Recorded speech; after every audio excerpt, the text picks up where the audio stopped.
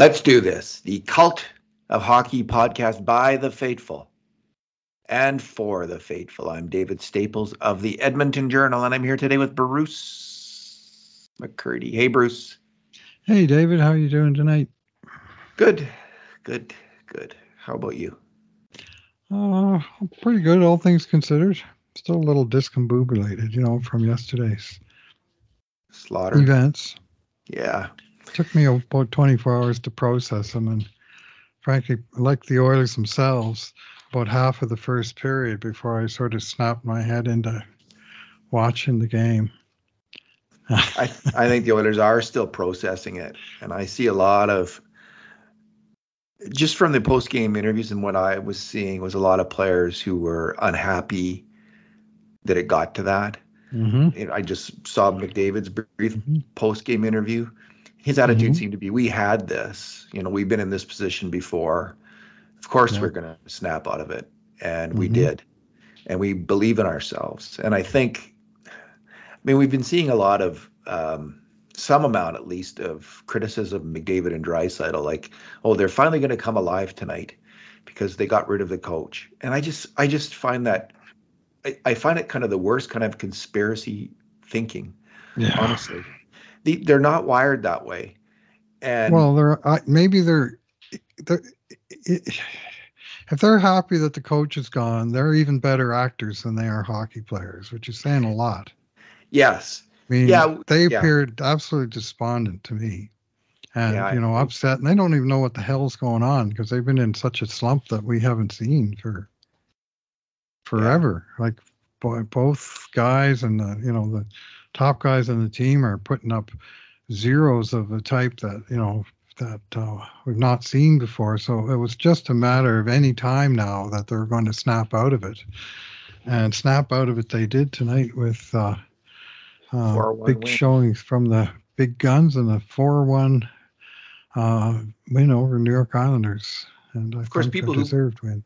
Yeah, people who believe that will say, well, I was right. Like Draisaitl had 4 points tonight and McDavid had 2. But I am basing this not on what I imagine they think or imagine their character, but like you, on their statements the last few days and their demeanor. And just McDavid's demeanor over time. I just have never seen a moment where he hasn't gone all out in a game.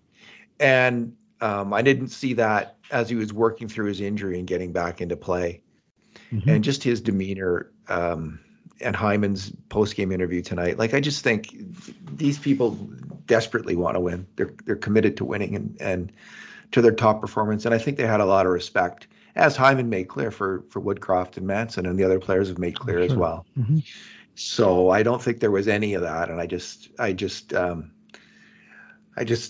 anyway, people can fan the way they want to be a fan. I didn't like it, but whatever. This is our 2 good things, 2 bad things, and 2 numbers podcast, Bruce. We'll go with 2 good things each because it was a first win for Chris Knobloch, their new coach. It's a big night for him. He seems like a very humble, smart guy, kind of like Jay Woodcroft. And he got the big win tonight. Congratulations to Chris Knobloch for that. That's a big moment in his life. And he's worked a long time to get to be an NHL coach, and he got the big win tonight. What's your good thing? First good thing. First good thing. Well, I'm going to take the first Edmonton goal. Absolute beauty snipe scored by Leon Draisaitl. But I'm actually going to back up the tape, Howie, about 30 seconds before the goal, when the Islanders were doing what they'd been doing what seemed like most of the first period, cycling the puck deep in Edmonton territory, and not necessarily getting dangerous shots, but getting puck in good spots where stuff could happen. And it seemed like Dylan Holloway just suddenly became tired of the whole procedure, and he just skated into the corner hard and absolutely ran over, I think it might have been Kyle Palmieri of New York. I think it was 21. Whoever it was, he was trying to come out from behind the net with the puck, and he was kind of leading with his shoulder. And Holloway just came over and crunched him. And he kind of got him in the shoulder, and the guy kind of turned away a little bit. So a little bit in the numbers, they could have called it, but what they didn't do was call it. And what that guy didn't do was continue to cycle the puck. He went down hard and the puck came loose. And then Holloway himself chipped it up the boards. And out they went north with the puck, Edmonton. And from there, Holloway went off. But it was he who started the whole change of possession. And the goal actually came sort of 2 possessions later.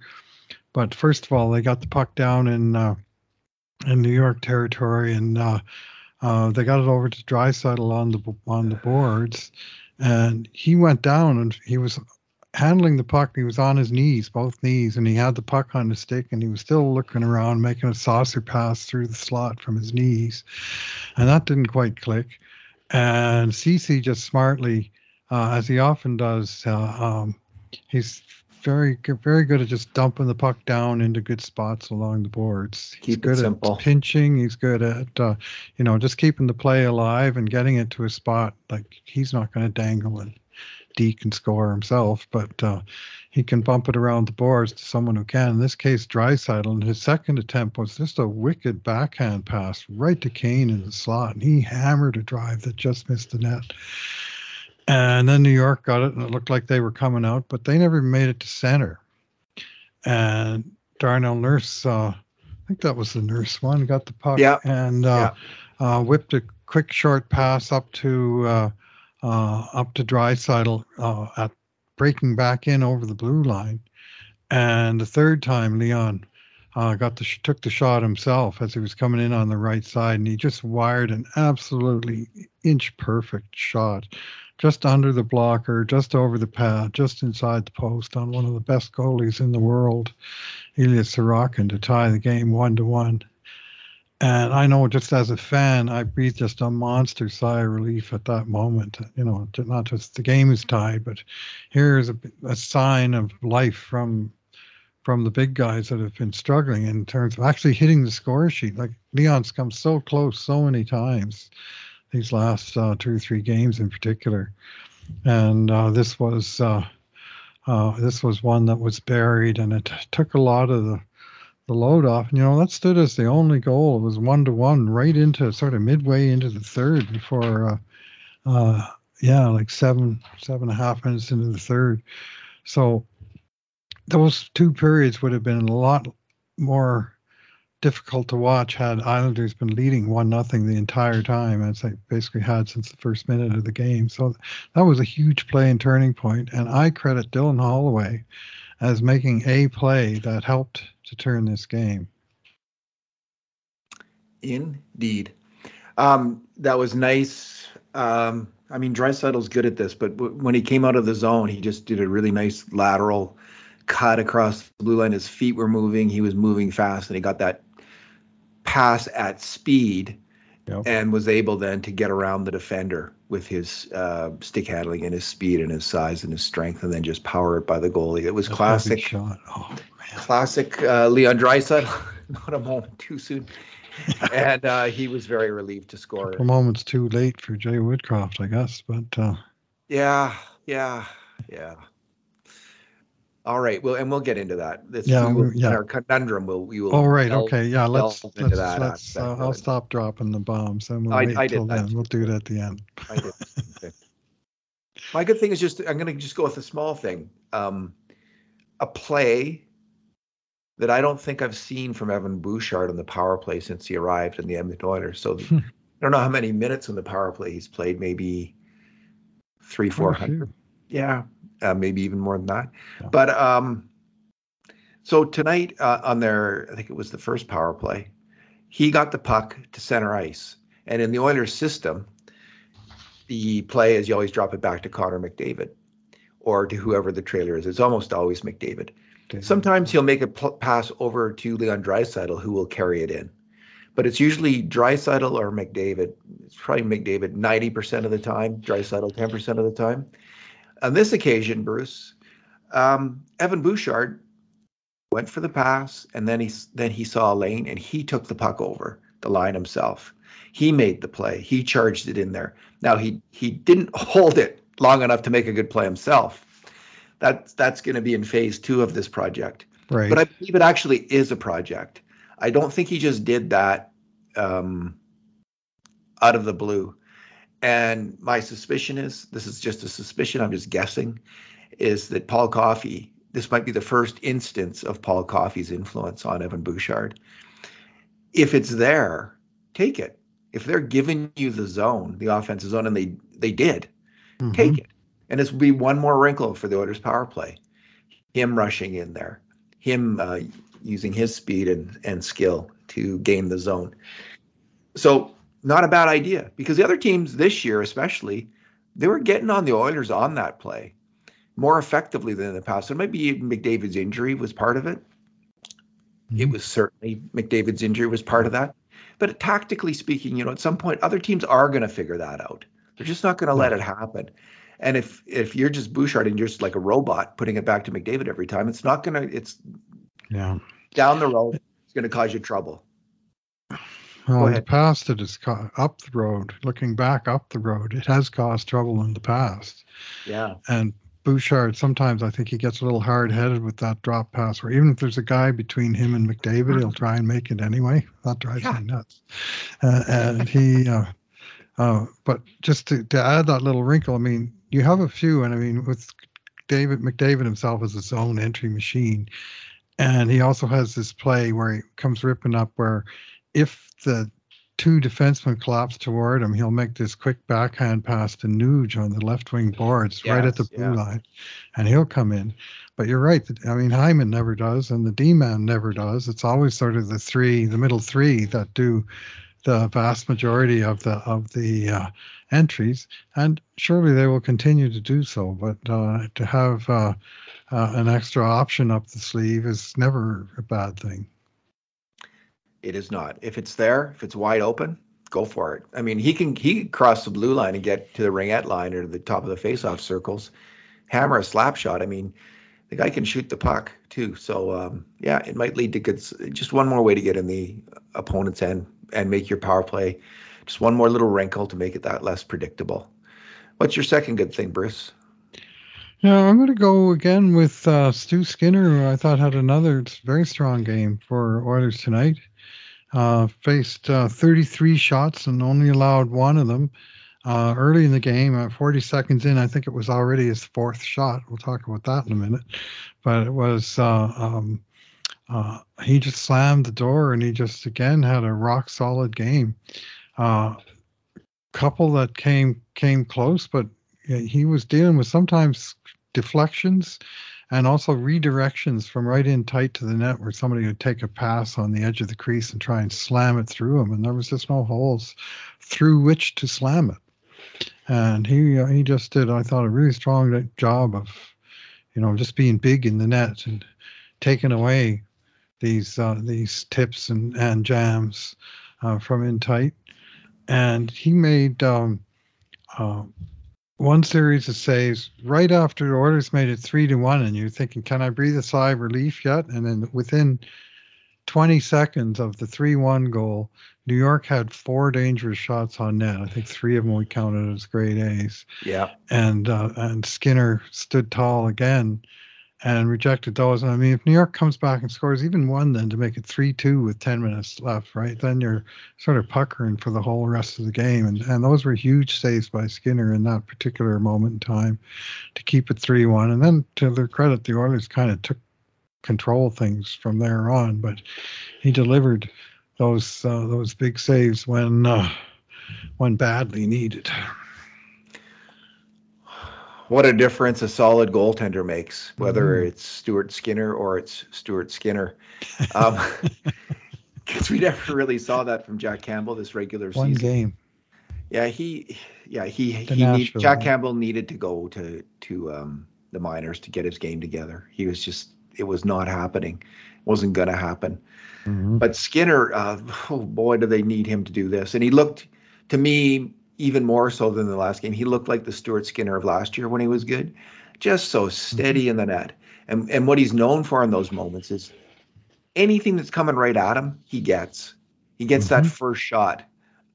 He's always square to that shot, and he gets it again and again and again. He can get beat like any goalie on passing plays or Yeah, cross sure. creek places, breakaways, that kind of, rebounds. But One-time rockets from the slot. I saw some people criticizing the goal oh against on yeah, Twitter, and I'm thinking this is not the right time to be on Twitter now because that was a sniper and it was a sort of short cross seam pass, but he just snapped it right in the top corner. yeah, And what do you do anyway? Apparently, you criticize the goalie on Twitter is what you do, but I wouldn't criticize the goalie on that one. The breakdowns happened before it ever got to him. they did indeed. Yeah, it's a wide open one-timer shot off a pass in the slot. So not an easy save at all. Anyway, great to see him back. Hopefully he can remain this because they're gonna need it.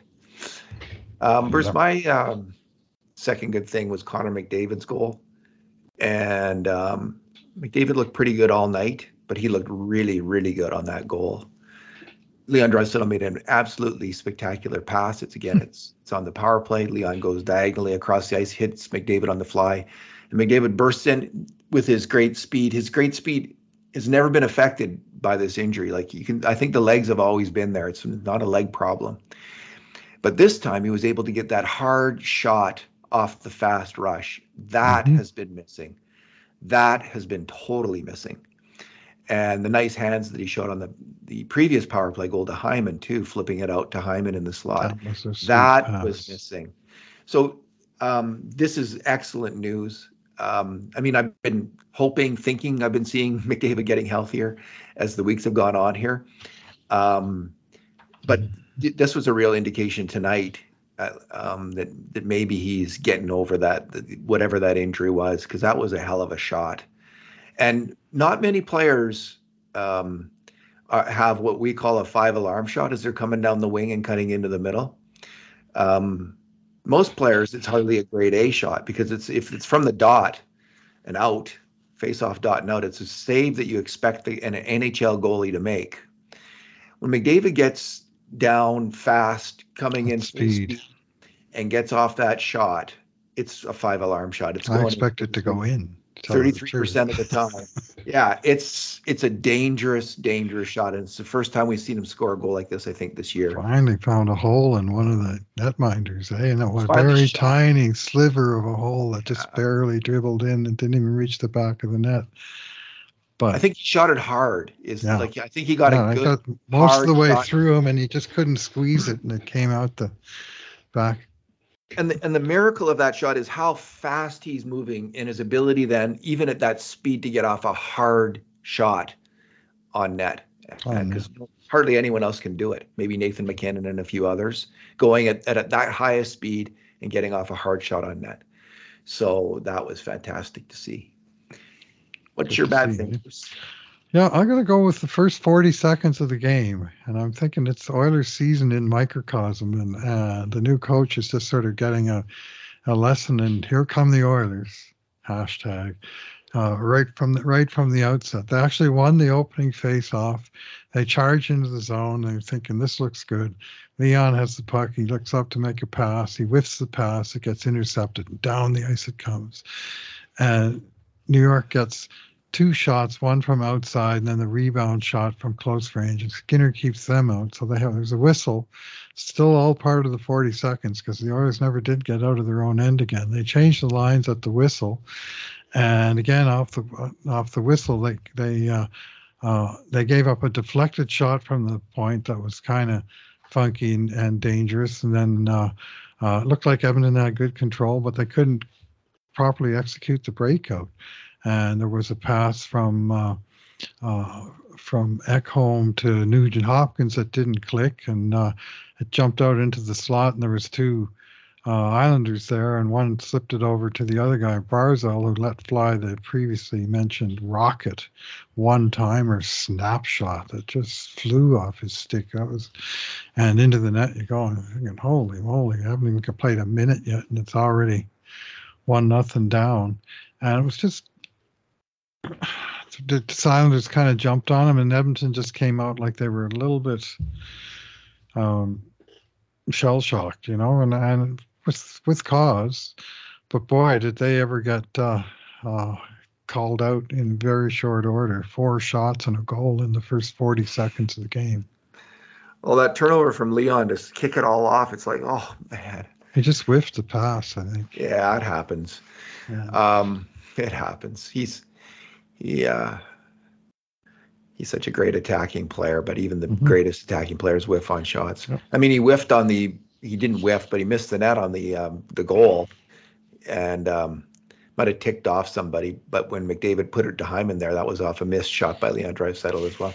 He's coming around though on the attack though. Obviously, a 4-point night. No one's going to scoff at that. But that pass to McDavid, that break-in pass was Leon at his best. Bruce, my bad thing will be Holloway's injury, and it's not just that we don't know how bad he's injured right at this point. Hopefully it's not bad, and sometimes it's not, right? Sometimes it's okay, even if they leave the game and don't come back. It's for precaution or whatever, or just they need to see when the swelling goes down overnight, like what they're looking at. But he started to play well. He started to really get his game to get together in the last 2 or 3 games, and then this. And man, has this been the story of Dylan Holloway's career? If this is a serious injury, and again, we hope it's not.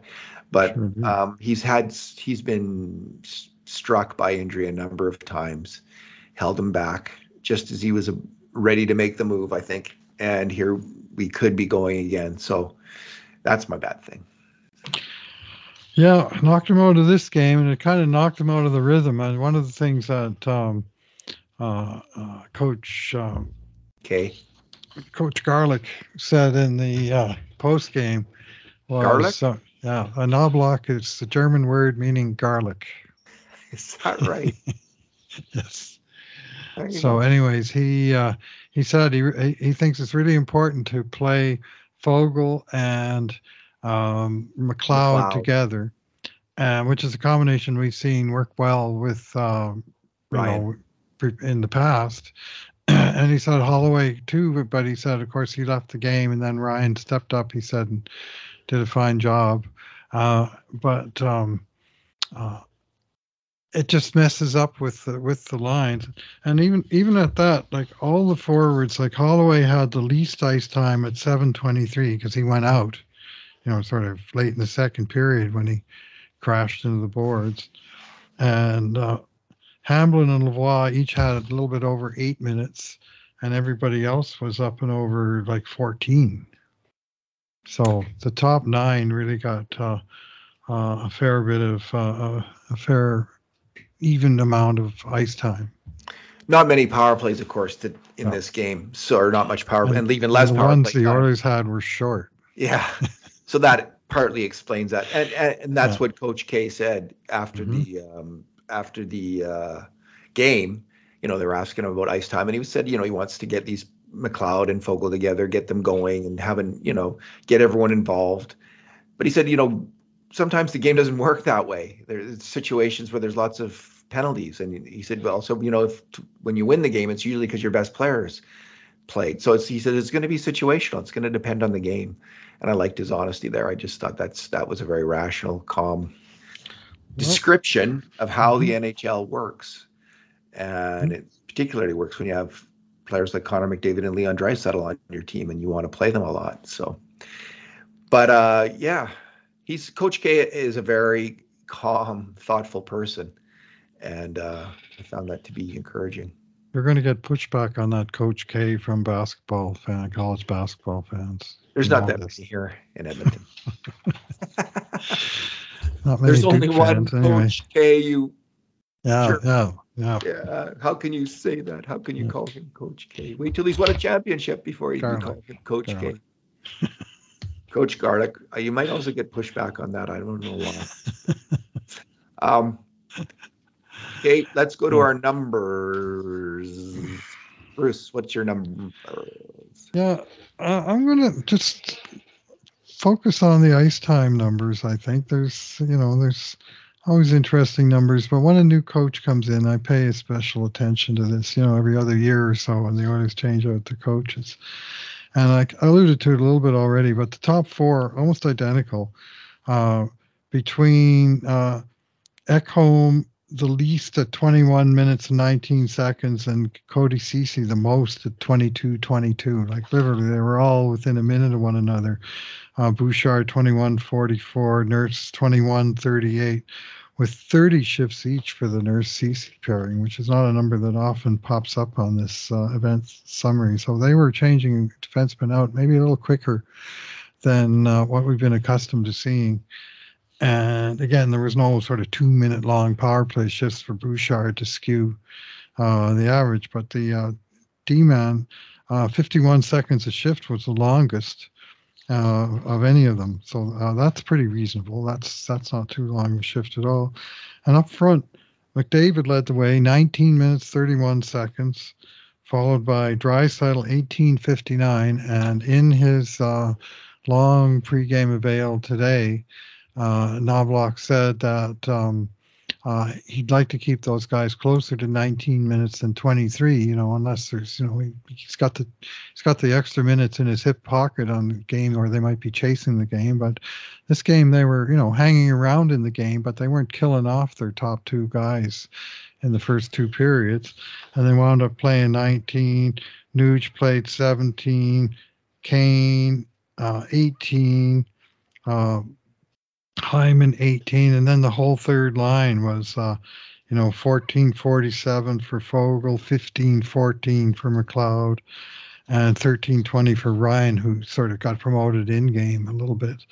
So it's like 15 to 19 minutes for most of everybody in the top nine, and the top four are almost identical time. And the third pairing, 15 for Kulak and 17 for Desharnais. So they were in the regular rotation as well. So that, they were using everyone. And I was heartened to see a shift from Hamblin and Lavoie. And I'm not sure who was on the left wing of that shift, because of course they had 11 forwards by then. But with under 5 minutes to play in the third period and a 3-1 lead, they got a regular full shift, and they held their own and killed their little part of the game. And then they got a little bit of cherry time after the empty net goal, but by then 4-1, the outcome was fully beyond doubt. 3-1 with 5 minutes left, it most certainly is not, and they still got their turn. So it looks like he wants to get everyone involved. Bruce, my number is 6.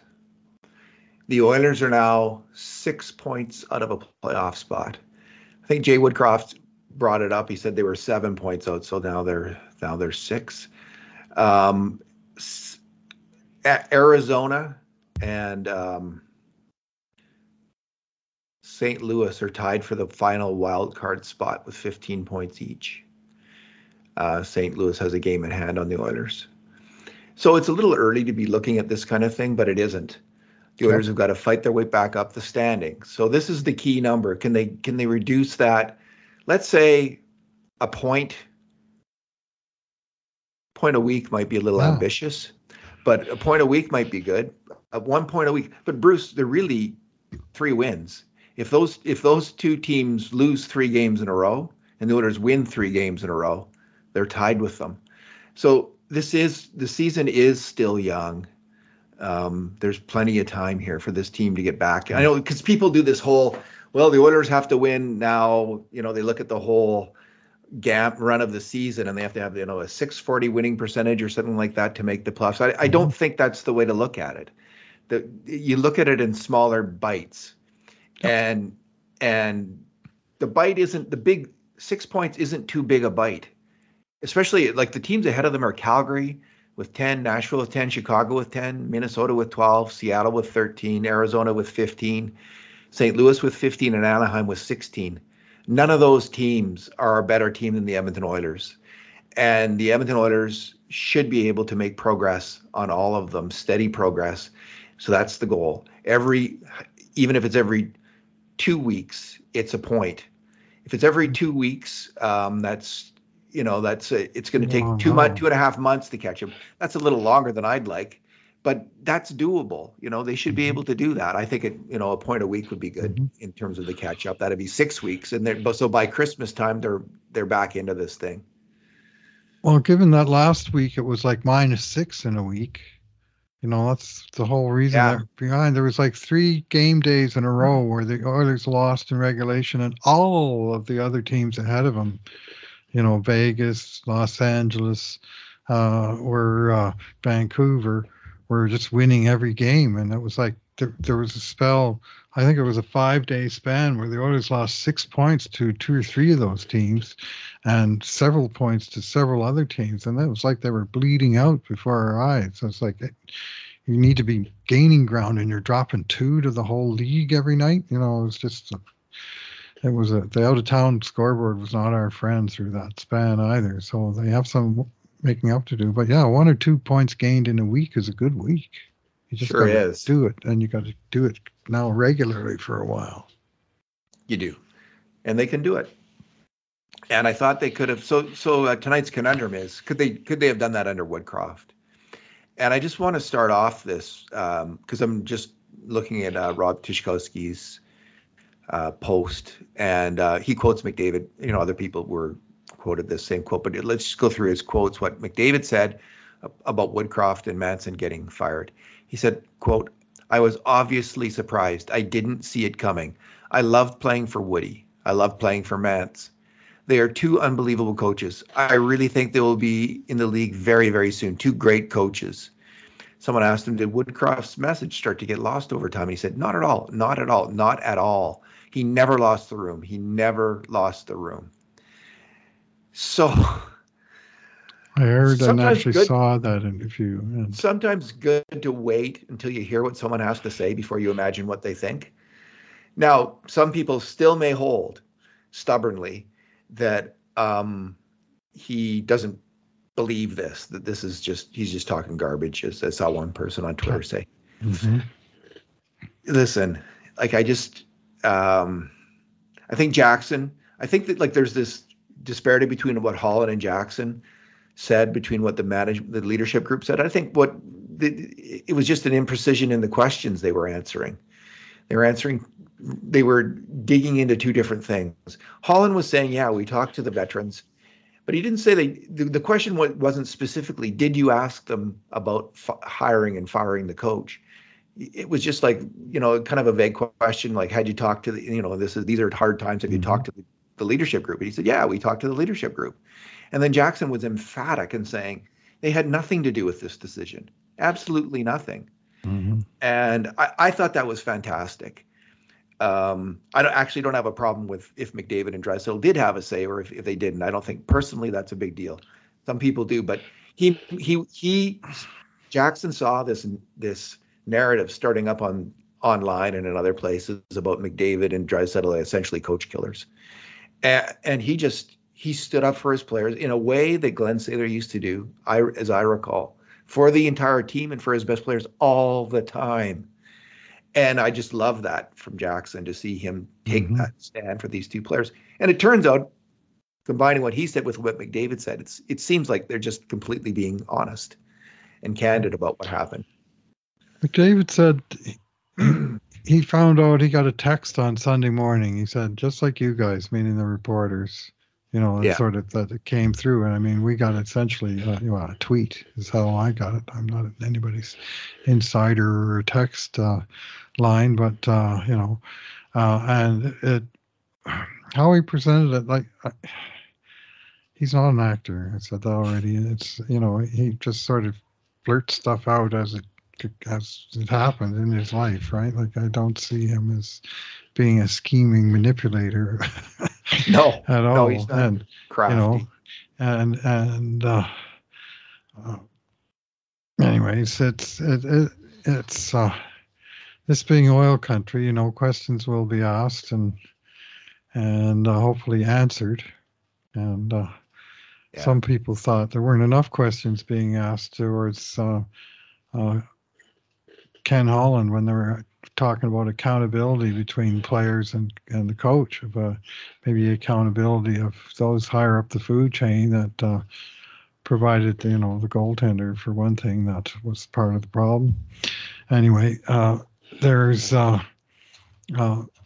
distrust, I think, among fans, and not Some without fans. cause. Some fans. Not Bruce. without cause. I mean, this team's got a long and checkered past. It's fair to say that. But I would be, just from what I've seen and McDavid's demeanor in the past few days, and seeing him interviewed a couple times, and I just don't think he's a devious sort that would be able to hide if he was involved in it. That it's, I mean, just Well, maybe Jackson said they don't want to be involved. Yeah. And Well, why that's would what they? rang true to me. And that Yeah. when he said that, that's the moment that it rang true. Oh. These guys don't want to make this. They don't. Why would they? Why would they want that responsibility unless they're total control freaks? Like, I don't. McDavid also said, "quote Obviously our play hasn't been good enough. I'm first on the list there. Good for the Caps. That's some accountability. That's accountability. Mm-hmm. As for Holland, there's people who have been criticizing him all along. They're continuing to do so. I thought heading into the season that even with Jack Campbell, the Oilers were good enough to win the Stanley Cup this year and dominate the league this year. So I wasn't criticizing. Like when Campbell was signed, I don't tend to say a lot. His save percentages look good over the years. It's but I haven't seen players play, so I don't like weighing in as soon as someone gets traded for. But I didn't complain about the trade then. Let's take a wait and see attitude, and this hasn't worked out. But there wasn't a lot of goalies available then, and they needed a goalie, and they couldn't get Darcy Kemper. Campbell was next on the list, so they signed Campbell. That was, it would have been nice, as you mentioned last podcast, to get him for 4 years or 3 years at $5 million rather than 5 years. Or rent a goalie. Rent a goalie. There was options at the time. Besides throw money at whoever was left standing. And some people did say that. Like there's some people who said that, and they're fine in making that. I didn't, so I'm not going to be going there. Maybe you did. Did you say rent a goalie? I can't remember, Bruce. Well, it certainly was an option. I mean, Mike Smith, who everybody couldn't wait to retire, he was a cheap goalie. Who largely got the job done for like 1 year contracts at $2 million. It's never anything. But Mike Smith never made a whole lot of money off of Edmonton at all. Could they have rented? Could they have was Reimer available then? Is that one of the names? Absolutely. Because Skinner, a guy like that, Skinner was ready. So but Skinner, we didn't know if Skinner was ready at that point. Yeah, well, we have a lot more knowledge about Stu Skinner now than we had at that moment. Right. So, we've seen him become a number one goalie for months at a time. So we didn't know that. The other 2020 hindsight criticism is that the Oilers maybe misjudged not only Campbell but Skinner in terms of they didn't know what they had. That they thought we've got this young up and coming young guy, but we think his ceiling is a backup goalie. Therefore, we're going to throw starters money at some other dude for 5 years. And so there was no sort of Skinner be backup for a year or two and then have a chance at the main job. So it was, in retrospect, it wasn't as well handled as it might have been. Anyway, that for something that just happened last week of the GM's prize goalie signing being sent to the minors less than 25% of the way into his 25-year contract, it never came up at the press conference. They could have asked him. For sure. Yes. But they have lots of questions. I don't want to these guys they've got a lot of questions, and but that maybe someone pretty fresh. I think just send them. Yeah, I think I heard Ryan Rishaug talk about it and say in retrospect he said he had a list of questions and and that would have been a good question too. He said, and so you realize that. So I don't think, you don't always get asked all the questions you'd like in a press conference. I can assure you of that. You get one or two questions. Usually, and it's not then, like Holland called a press conference the day he sent Campbell down to explain himself. That is correct. Yeah. Anyway, so the conundrum is, I don't know if I articulated it. Like, would they be on the way back with Woodcroft just as likely to be on their way back with Jay Woodcroft, based on what Connor McDavid is now saying? The answer is could well be yes. And I don't, this is a alternate universe thing. We don't know. We don't know what the odds would be of that. I I don't have a strong feeling about it. There was a couple things that I didn't like with Woodcroft. I didn't like his use of the third line. That was the main thing. That he didn't ever establish a third line this season. He had a great one in the playoffs, Fogle, McLeod, and Ryan, and we didn't see it once this year. That particular combination of players, I don't believe. And you could even go on natural stat trick and prove me wrong right now, Bruce. Yeah, but I don't think we saw it previous to tonight. And they had been a really good line in the playoffs. So I didn't understand that. As for the change to the zone defense, which has gotten a lot of criticism, well, we have Knobloch coming in, Coach K coming in, and saying that he likes the zone too. And if you look at the NHL standings, the top two defensive teams in the NHL right now are Boston and Vegas, playing a zone, playing the Vegas-Boston zone. This is a solid strategy. Bruce Cassidy. It's a great strategy, and I don't think, and it's all kinds of teams have moved to it this year. I think we're seeing it more often than ever before. Calgary moved to it. I think it's so I don't take Woodcroft changing his system. Some people think that was the issue. They weren't getting scored against on the cycle in the offensive zone. That wasn't the issue with the Oilers. It was rush chances, which have nothing to do with the zone defense. Right. Like this criticism of his systems or changing systems. It was incumbent on him to try a system which is being adopted across the NHL because it works if you execute it correctly. And the Oilers were okay-ish executing it. They weren't really good. They might have been near the bottom of the list in terms of zone play initially, but I think they'll get better under Coach K because they're going to keep at it because it's a good idea. So I don't think that was. So Woodcroft was going to have that. Knobloch was going to have that. Knobloch is a very humble guy. He said the first time he came in and he tried to do too much, it backfired. It was horrible. He says he's just going to kind of do what he can as he goes along to tweak this team, which is very sane. And I think Jay Woodcroft, in a lot of ways, had this team in the right direction. So go ahead. Yeah, you want to talk about the two coaches, what the changes. Well, they won 4-1 on Saturday night, and they won 4-1 tonight. And they got, they gave up 0 rush goals on Saturday night, and they gave up 0 rush goals tonight after bleeding 2 a game. And some games worse than that. But on average, I think, wasn't there 23 in the first 12 games, rush goals against? Yeah. And the last 2 games, that was 1-0, and I think tonight was probably 1-0. Well, it was the rush goal was scored in the power play. Draisaitl scored a rush goal off Nurse's pass. Oh, right, yeah, of course. And Kane's empty net goal was a rush goal. Draisaitl hit him on the rush, and he rushed in and put it right in the net. That was a shorty, but same. That was the empty netter, But I better change that. Actually. First shorty of the year. Was that shorthanded, that one? Yeah, you bet. Nuge was in the penalty box. Oh, Cal. He tried to kick the puck. He missed the puck, and on the follow-through, he kicked the guy's skates out from under him. It was just sort of almost bad luck, but he just skated straight to the box. He looked just totally exasperated because you sure don't want to take a penalty with 3 minutes to go and a 2-goal lead. But they not only killed it, they got the easy shorty. Good play again by Leon to feed Kane, and he just outraced the guy to the net. Yeah, we wouldn't count that in our numbers as a rush goal then because it wasn't even strength. Yeah, it wasn't even strength. Yeah, special teams won this game for the Oilers with 2 power play and 1 shorthanded goal in the third. Special teams and goaltending. Bruce, what do you think? Would they? If they are going to come back, do you think it was equally likely under Woodcroft or Knobloch? Well, Woodcroft's last game might be the beginning of a winning streak. Who knows? But and he won't get credit for it. But the team was ready to turn, and for sure the percentages numbers that we track in the public analytics indicated it was inevitable.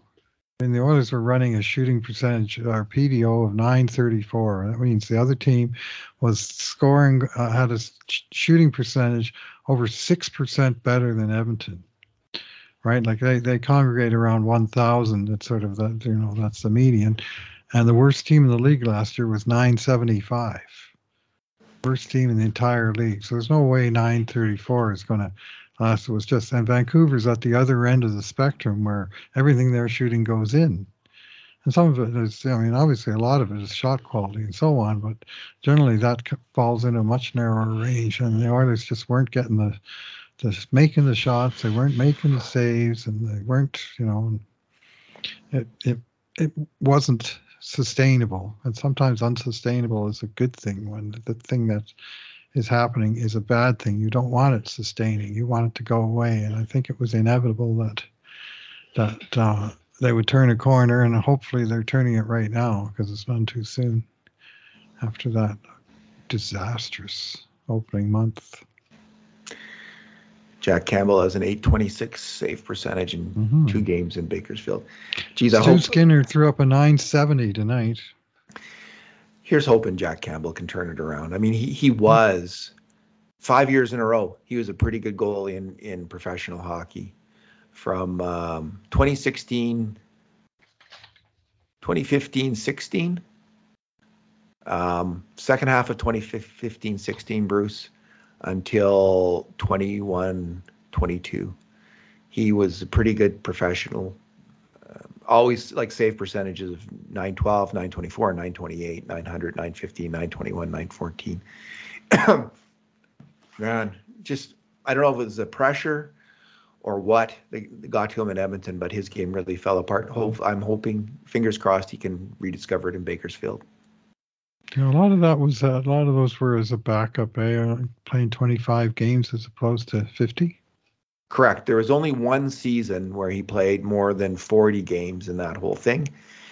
21-22 in Toronto, 49 games with a .914 save percentage.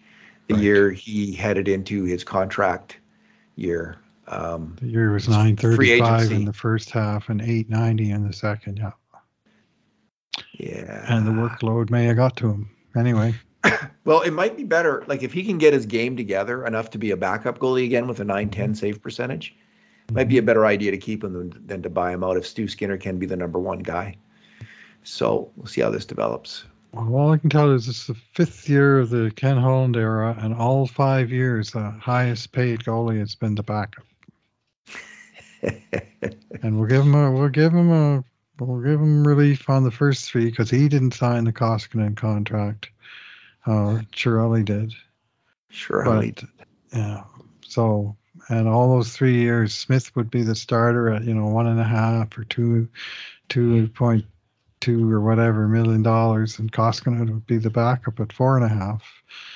And now in the last 2 years we have Skinner. Last year Skinner was making the NHL minimum $750,000, and he was the starter, and the backup was making $5 million. It's just kind of upside down economics there.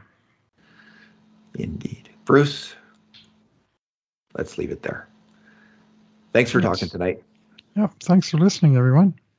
And in the meantime, and in between times, this has been another edition of the Cult of Hockey podcast.